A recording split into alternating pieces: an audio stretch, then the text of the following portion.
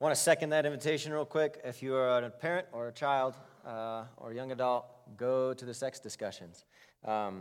As a society, and I think particularly as a church, we have a really tragic and destructive void of sexual wisdom. And we've got a lack of the wisdom, and in some cases we have an even worse case of not being able to transfer our wisdom to the next generations. So let's reset our course on a wisdom and on a faithfulness around those things. So I would say not even if you're a parent, even if you're just an adult, go to the parent sexuality course, have these discussions, learn how to be faithful yourself so you can teach faithfulness. We are continuing our 3 Invitations of Christ series. The first invitation was to carry the yoke of Christ. We talked about that 2 weeks, and then last week Eric talked about what is our second invitation, to seek first the kingdom of God and his righteousness. Let's read the word together from Matthew chapter 6, verse 25 through 30. Therefore I tell you, do not worry about your life, what you will eat or drink, or about your body, what you will wear. Is not life more than food, and the body more than clothes? Look at the birds of the air. They do not sow or reap or store away in barns, and yet your heavenly Father feeds them. Are you not much more valuable than they? Can any of you, by worrying, add a single hour to your life? And why do you worry about your clothes? See how the flowers of the field grow. They do not labor or spin. Yet I tell you that not even Solomon in all his splendor was dressed like one of these. If that is how God clothes the grass of the field, which is here today and tomorrow is thrown into the fire, will he not much more clothe you, you of little faith? So do not worry, saying, what shall we eat? Or what shall we drink? Or what shall we wear? For the pagans run after these things. And your heavenly Father knows that you need them. But seek first his kingdom and his righteousness, and all these things will be given to you as well. Therefore, do not worry about tomorrow, for tomorrow will worry about itself. Each day has enough trouble of its own. This is the word of the Lord. Do all of you have a little bulletin in front of you? Many of us don't. If you don't, I encourage you to grab one. One of our ushers can help bring you one. If you want to raise your hand, you might need a pen. Take a moment. No worries. As a reminder, I get to preach. It's an honor. It's a gift. It's a pleasure. But I want to remind you something of which you already know or should. Preaching is not at all about me saying something cool to you, right? That's not what it's about. We preach the word because we want together to fellowship around the word and be shaped according to the word. It's actually, the sermon is the same as the worship that we do. It's a shared event. It's work that we partake together so that we can be formed into Christ likeness. Preaching is about following Jesus together. 2 weeks ago, I preached about the yoke, and I talked about how it's part of our human nature to be workers, to be laborers, that this is actually a good thing.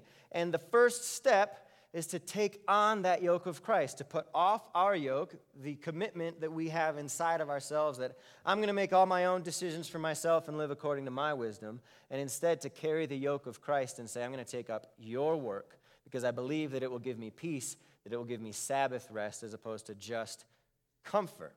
Remember that vaguely, some of you? It was this sermon about the difference between our responsibilities on the one hand and God's responsibilities. And God, when we take his yoke upon ourselves, gives us a better picture of our responsibilities.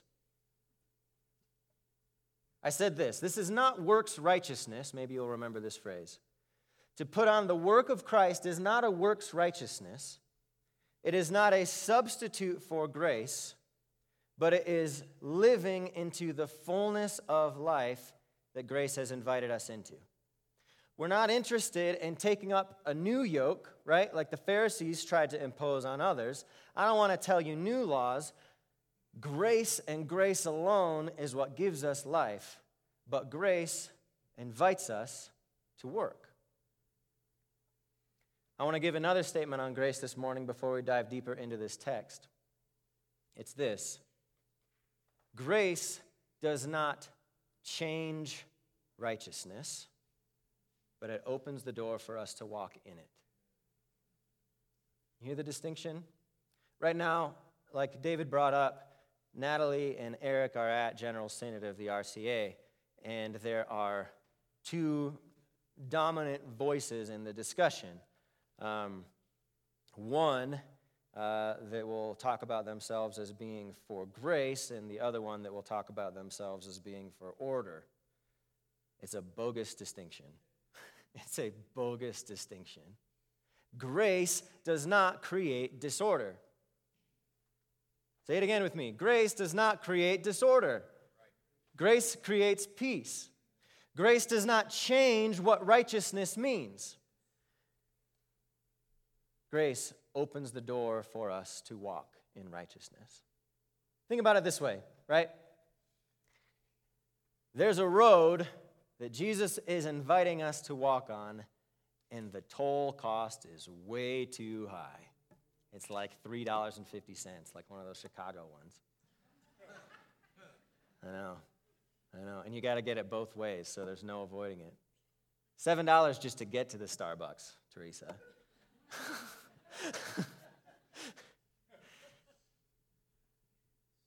What we want grace to mean is that I can sit down and not do anything anymore. Grace, at its first step, the justification of Christ, the blood of Christ, is a paid toll. He says, wear this yoke.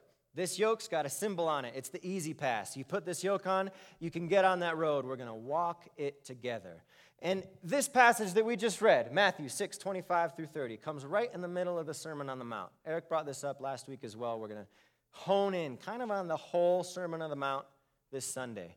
But hear these words from chapter 7, starting in verse 13. It says, enter through the narrow gate, for wide is the gate and broad is the road that leads to destruction, and many enter through it.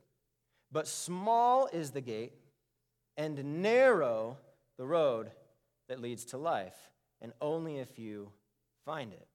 In other words, the road, the way of Jesus, to follow Jesus, is it grace-filled?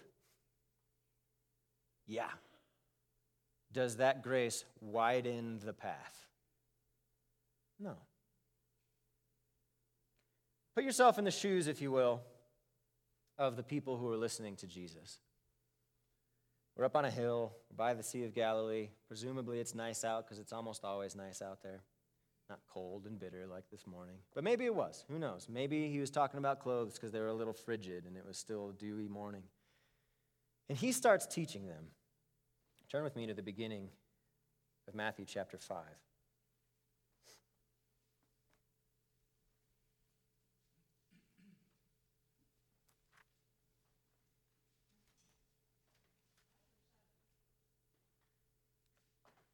We're going to skim here. He says to the people, began to teach them, saying, blessed are the poor in spirit. Blessed are those who mourn. Blessed are the meek. Blessed are those who hunger and thirst. Blessed are the merciful. Blessed are the pure in heart. Blessed are the peacemakers. Blessed are those who are persecuted. Blessed are you when people insult you. Rejoice and be glad. Be salt and light in the world. Don't think that I've come to abolish the law. I have not come to abolish them, but to fulfill them. Grace does not change righteousness, right? But it opens the door for us to walk in it. I tell you the truth, until heaven and earth disappear, not the smallest letter, not the least stroke of a pen will by any means disappear from the law. Anyone who breaks one of the least of these commandments and teaches others to do the same will be called least in the kingdom of heaven. But whoever practices and teaches these commands will be called great in the kingdom of heaven. For I tell you that unless your righteousness surpasses that of the Pharisees and the teachers of the law, you will certainly not enter the kingdom of heaven. at least with that line, what opens the door for us to the kingdom of heaven? Can you, according to your own strength and will, have a righteousness that supersedes the Pharisees? They were as rigorous and as true as they could get, right? So, what opens the door to the kingdom of heaven? Grace. Is the path widened? Is the law thrown aside and tossed? No, it's fulfilled. What is that law? Don't murder people. Don't even be angry. Don't commit adultery. Don't even look with lust in your heart, else you do the same. What Moses told you about divorce, he was going easy on you. Don't make any oaths. When you say yes, let it be yes. When you say no, let it be no. You've heard it said, an eye for an eye. Love your enemies. Bless those who persecute you. When you give to the needy, do it with the generosity in your heart. And don't do it so others can see. I know what you're really after. When you pray, don't do it out in public so that people think you're all righteous. Go into the closet where your Father sees you and hears you. And there, lift up your prayers to the Lord. The same with fasting. Store your treasures in heaven. If you've got too much in the world, give it away. Put yourself on the hill. Put yourself on the hill. And you see why in this next moment he steps back, he says, all right, I get it. Don't worry. Don't worry. The Sermon on the Mount is ultimately about what it looks like to seek the kingdom of God first, to seek his righteousness. There's a lot more in the scripture that we can go to about what is the kingdom of God, the parables of Jesus, the working of the kingdom of God out through the church in the book of Acts and through the epistles. But a phenomenal place to start, if you in your heart, in your mind, in your will, have said to the Lord, yes, I want to carry your yoke. Let's walk this narrow path together. Well, your step-by-step guide, in many ways, a starting point for what it looks like to walk that path is this very Sermon on the Mount. And it's terrifying. It's worrisome. And he says, go to the very end of it. He says, verse 24 of chapter 7. We can get this one up. I'll give you a little more time, Cindy. I'm throwing her all over the place. 24 of chapter 7. He says, therefore, everyone who hears these words of mine and puts them into practice is like a wise man who built his house on a rock. The rain came down, the streams rose, and the wind blew and beat against that house. Yet, it did not fall, because it had its foundation on the rock. But everyone who hears these words of mine and does not put them into practice is like a foolish man who built his house on the sand.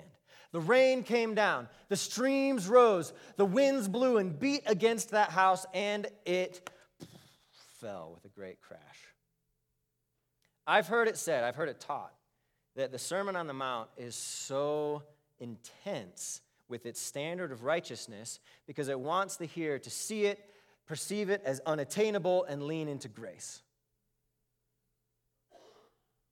Jesus, in the Sermon on the Mount, says, these are what you're supposed to do.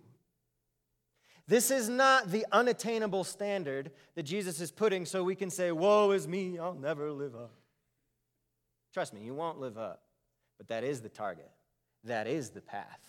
Grace opens the door, and grace carries you step by step along the way. But the path is narrow. To seek the righteousness of God, to seek his kingdom, is not to do what you find comfortable. It's not to do what you find easiest. It's to take the worries that you have and to replace them with trust in God, that his way is actually good, that he will actually care for your needs. Worry is at the heart of the Sermon on the Mount, which is about obedience to the Lord, faithfulness and righteousness, because I believe, and here's my proposal today, that or most of our sins, worry is at the heart. Any of you seen Shrek? What's Donkey say? They're walking through the fields. He picks a vegetable out of the ground. Ogres are like onions. They just got lots and lots and lots of layers. Well, I'm going to give you a little taste of humanity. Humans, you are like onions too. And your outer layer often is confidence. But it's very thin, and you peel it off because it's no good, just like an onion. And then every layer under that is probably some layer of worry. And that worry corrupts us. Worry is the lock, if you will, to the door of obedience. Not worrying, i.e., trust, is the key that opens up our ability to obey. I want to go back into the Sermon on the Mount, and I want to look a little bit through this, but I want you to ask yourself a question real quick. You got that outline in front of you? Got a pen, a pencil, or a really good memory? Real simple. Take a few moments. I'm going to stop talking. Hallelujah. Answer the question, what did you last lose sleep over? Real simple. Doesn't have to be anything profound. What did you last lose sleep over? I see some laughter over here. I think they know. What worry did you have that kept you up a little bit extra? Maybe woke you up a little bit early?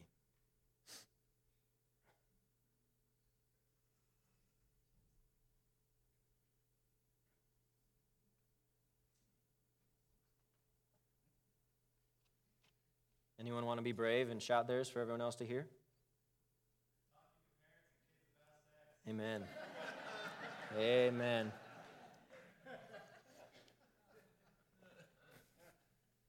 Plus answer. Career issues.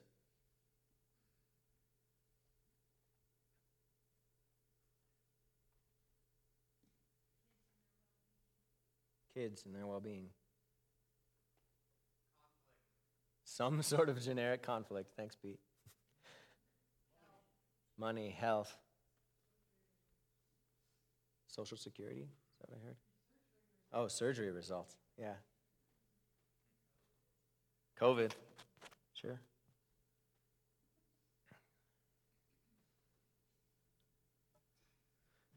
Don't feel shame. There's a big difference, we'll get to this at the end, between worry the feeling and worry the guide that we let control our lives. But pay attention.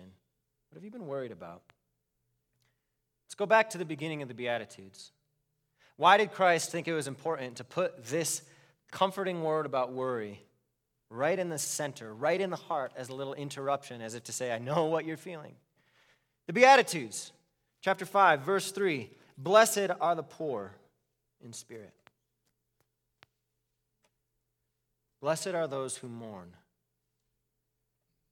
Blessed are the meek. Blessed are those who hunger and thirst. Raise your hand if you've ever been worried about being poor, not having enough money. Raise your hand if you've ever been worried about some sort of tragedy that might cause you to mourn.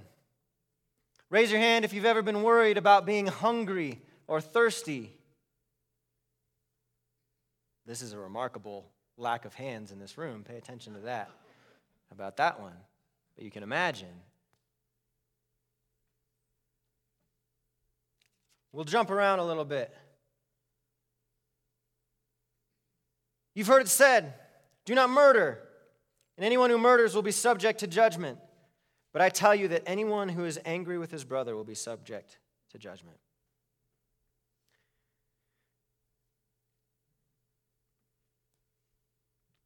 I am so mad at this person for what they did. I need to get my vengeance. They need to get theirs. And if I don't do my part in making sure that they receive the punishment that they deserve, nobody else will.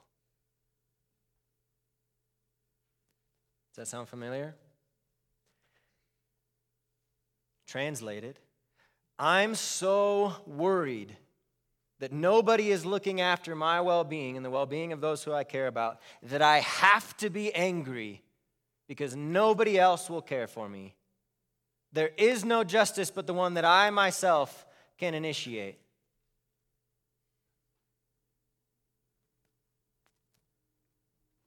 Don't worry. Don't worry. Don't commit adultery. Anyone who looks at a woman lustfully. I'm worried that if I don't have the most beautiful spouse, the most comforting spouse, the world will look down on me. I'm worried if I don't get my desires fulfilled in this moment that I'm going to lash out. I'm worried that if I don't get my desires filled, I'll never experience joy again. I'm worried as people look at me, they don't really want me. I'm worried that I'm such an embarrassment of a human that I don't belong. So I'm going to get mine and prove that I can conquer, prove that I can marry again, prove that I can. Don't worry. Don't worry. Love your enemies. Well, if I love my enemies, they'll win, and therefore I will lose. Don't worry. Don't worry.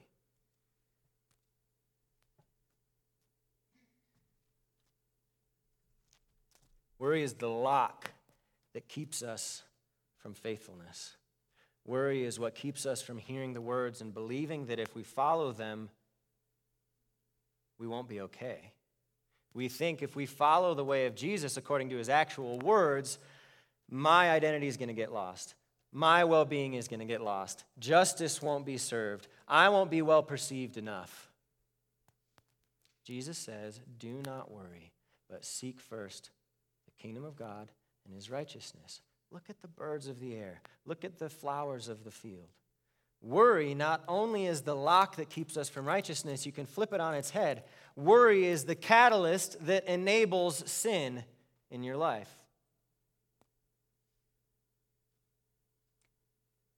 Worry is the catalyst that enables sin in your life because worry's counterpart is trust. Worry's counterpart is faith. And when I don't trust God and his way, when I don't believe that the Lord himself is enough, that the Lord knows what I need and will provide those things for me, I need to take matters into my own hands. And in my own hands, I'm going to fall right off the cliff.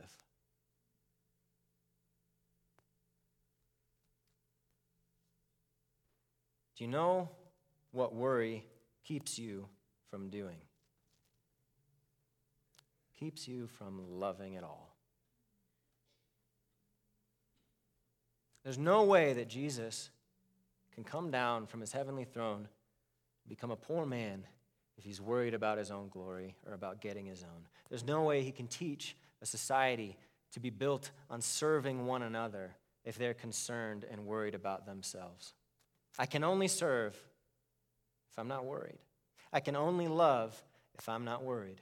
Every time worry creeps up in your life and takes control of your life, remember, not just the feeling, but it is a guide, you're both compelled to sin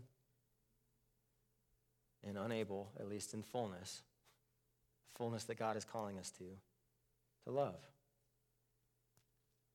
I want our prayer to be, Lord, I want to be not too worried to love.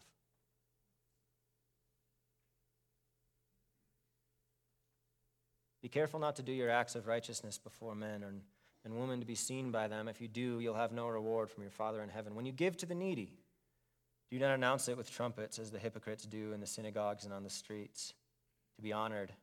I tell you the truth, they've received their reward in full. But when you give to the needy, do not let your left hand know what your right hand is doing, so that your giving may be in secret. Then your Father who sees what is done in secret will reward you. I don't want to be too worried to love the poor because I won't be able to pay my bills. I don't want to be too worried that if I don't eat enough food, I'm not going to get enough. I want to ask you some questions. They're on your outline. Hopefully you wrote down, what did you last lose sleep over?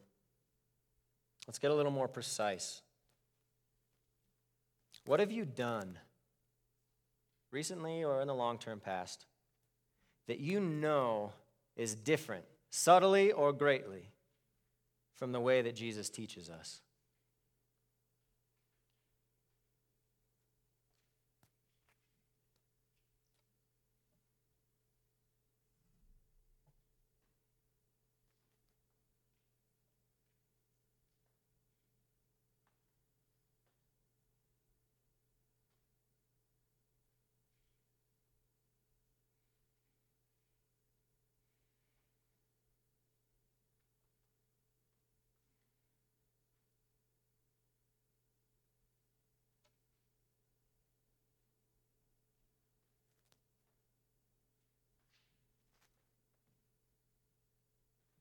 Don't be embarrassed. Only you and the Lord will know what you write, possibly your nosy neighbor. That's on them. Plus, we want to be a confessing community because through confession we can be healed. Amen? What have you done that you know is different than the way Jesus teaches us to walk, either subtly or in large part? At one point in the Sermon on the Mount, Jesus says, "Give to anyone who asks of you." That can't be real. Someone hits you, turn the other cheek. Someone asks a favor of you, don't even just do it begrudgingly, but go an extra mile carrying their bag.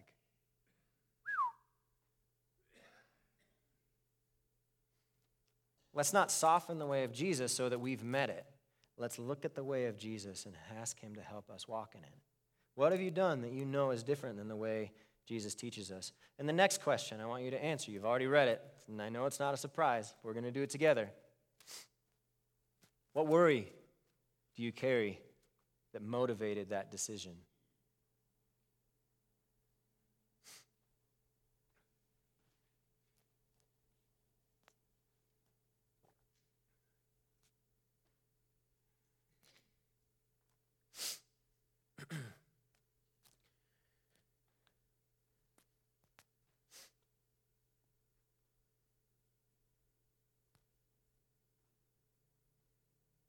There's no way I could honor the Sabbath because if I don't work 7 days a week, who's going to provide for me?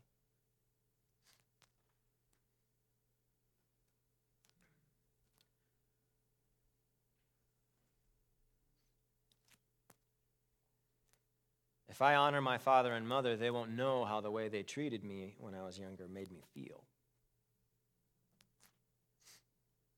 What worry do you carry that motivated that decision? And then, whether or not you actually think it would meet your needs, leave that question on the table.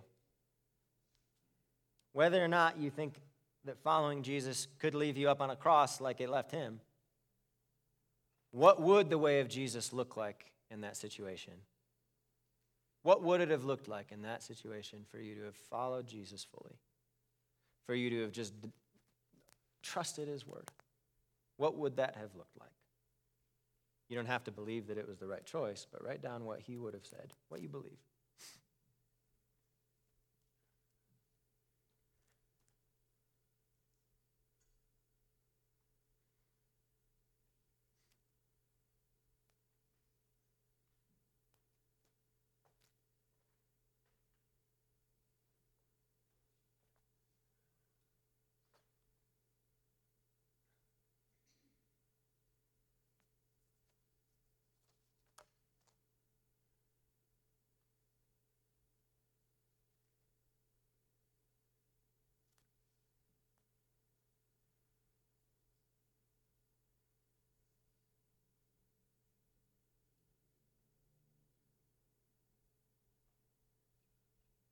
I think this can be a helpful exercise each time we come into a situation. If you perceive worry bubbling up inside of you around a particular instance, around a particular moment, if you know in your heart of hearts that the way of the Lord would look this way, but you're scared about it or something, just at first take note of it. run through this practice. What is this worry that's motivating my decision? What would the way of Jesus look like? Engage your trust. It's true in peculiar situations or particular situations, unique situations, moments of deciding if I'm going to walk this narrow path along the edge of the cliff that is following Jesus, or if I'm going to divert course into the wide and comfortable valley of following my own way. But I think, like I said before, we're kind of like these peeled or unpeeled onions. And oftentimes we have too many layers of worry to even know where to start. And as soon as we pull one off, we find another one.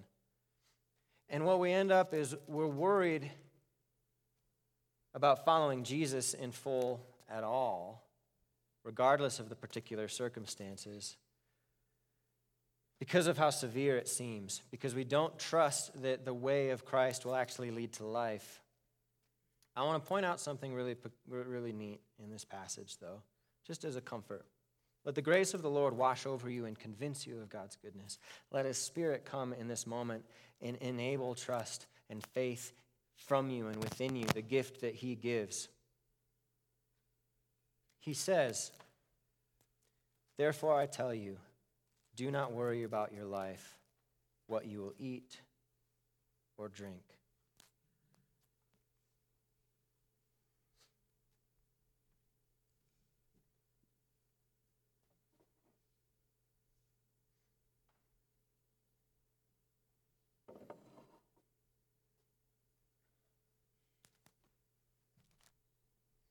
Do not worry about the clothes that you wear. What strange examples. In this little passage, Jesus foreshadows the cross. He says, don't worry about the body and the blood, because I'm going to provide it for you. Don't worry about the food that you need to eat, because I'm going to provide it for you. And don't worry about the clothes that you wear, because He's foreshadowing the resurrection, because I'm going to provide those for you too. This is the food that you need that will nourish you through thick, through thin, through rain, through thunder, through hail, through sleet. And trust me, it's not going to tear your clothes, because at the end of it, you're going to wear a robe that I've provided for you that's white as snow, that shines like the sun. Do not worry about your life. They might take it from you, but I've already given you mine. Do not worry about what you wear. The world's going to rip you to shreds, and that is okay, because my clothes will last forever. You're going to come to the wedding banquet, and you're going to be perfectly dressed.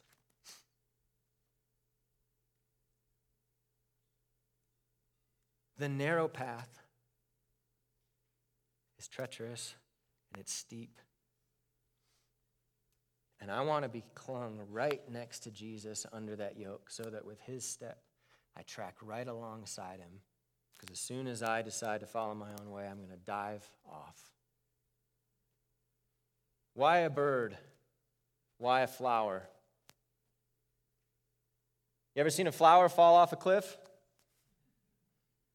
No, I want to be like a flower and know that I'm made like a flower, that my roots can run deep and that the Lord can delight in the way that He's made me, even though I might be here and gone just in the blink of an eye.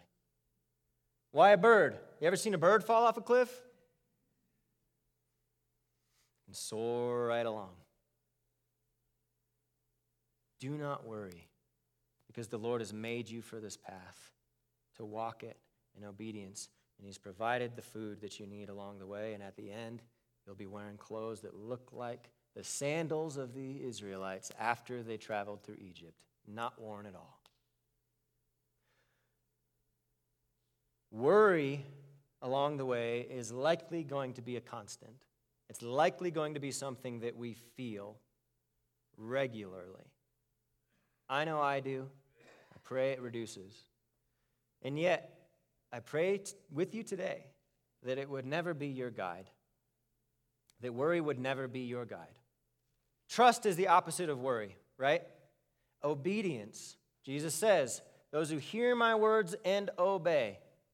Obedience is the practice of trust. Amen?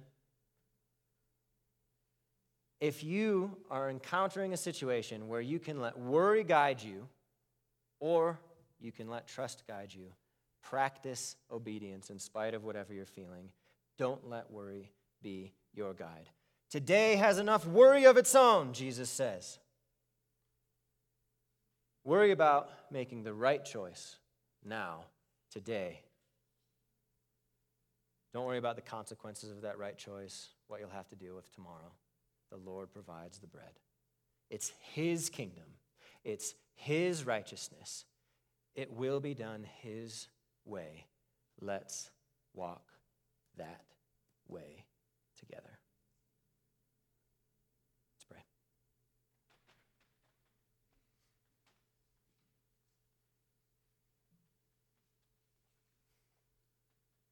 Jesus, would we experience the joy of freedom in your life? Would we experience the joy of walking this path with yourself right by our side?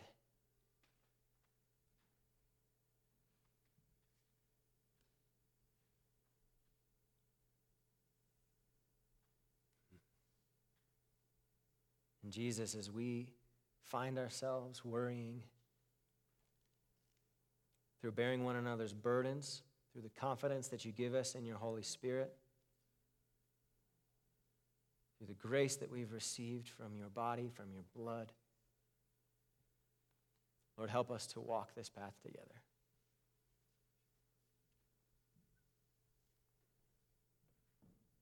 For those of us who are teetering on the edge of whether or not to take this yoke, to go through that toll, to walk this narrow path, or just to step to what we've known, step to what the world does, where it's wide and where it's easy.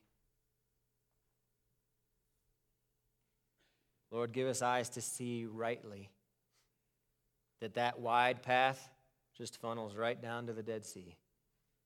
Lord, but that your narrow path will lead us up the mountain to Zion, to Jerusalem, to your kingdom.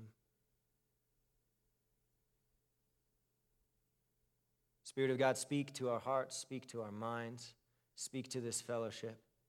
Let us see the standard that you bore of perfection and of righteousness, and Lord, make it a reality in each of our day-to-days. That we would be able to love and love without concern. That we would be able to give out of joy and generosity, not out of compulsion or a desire to be seen as something more than we are. And Lord, in all of these things, would you be so, so, so glorified as your family is brought together around you and around your table. Grace upon grace upon grace upon grace.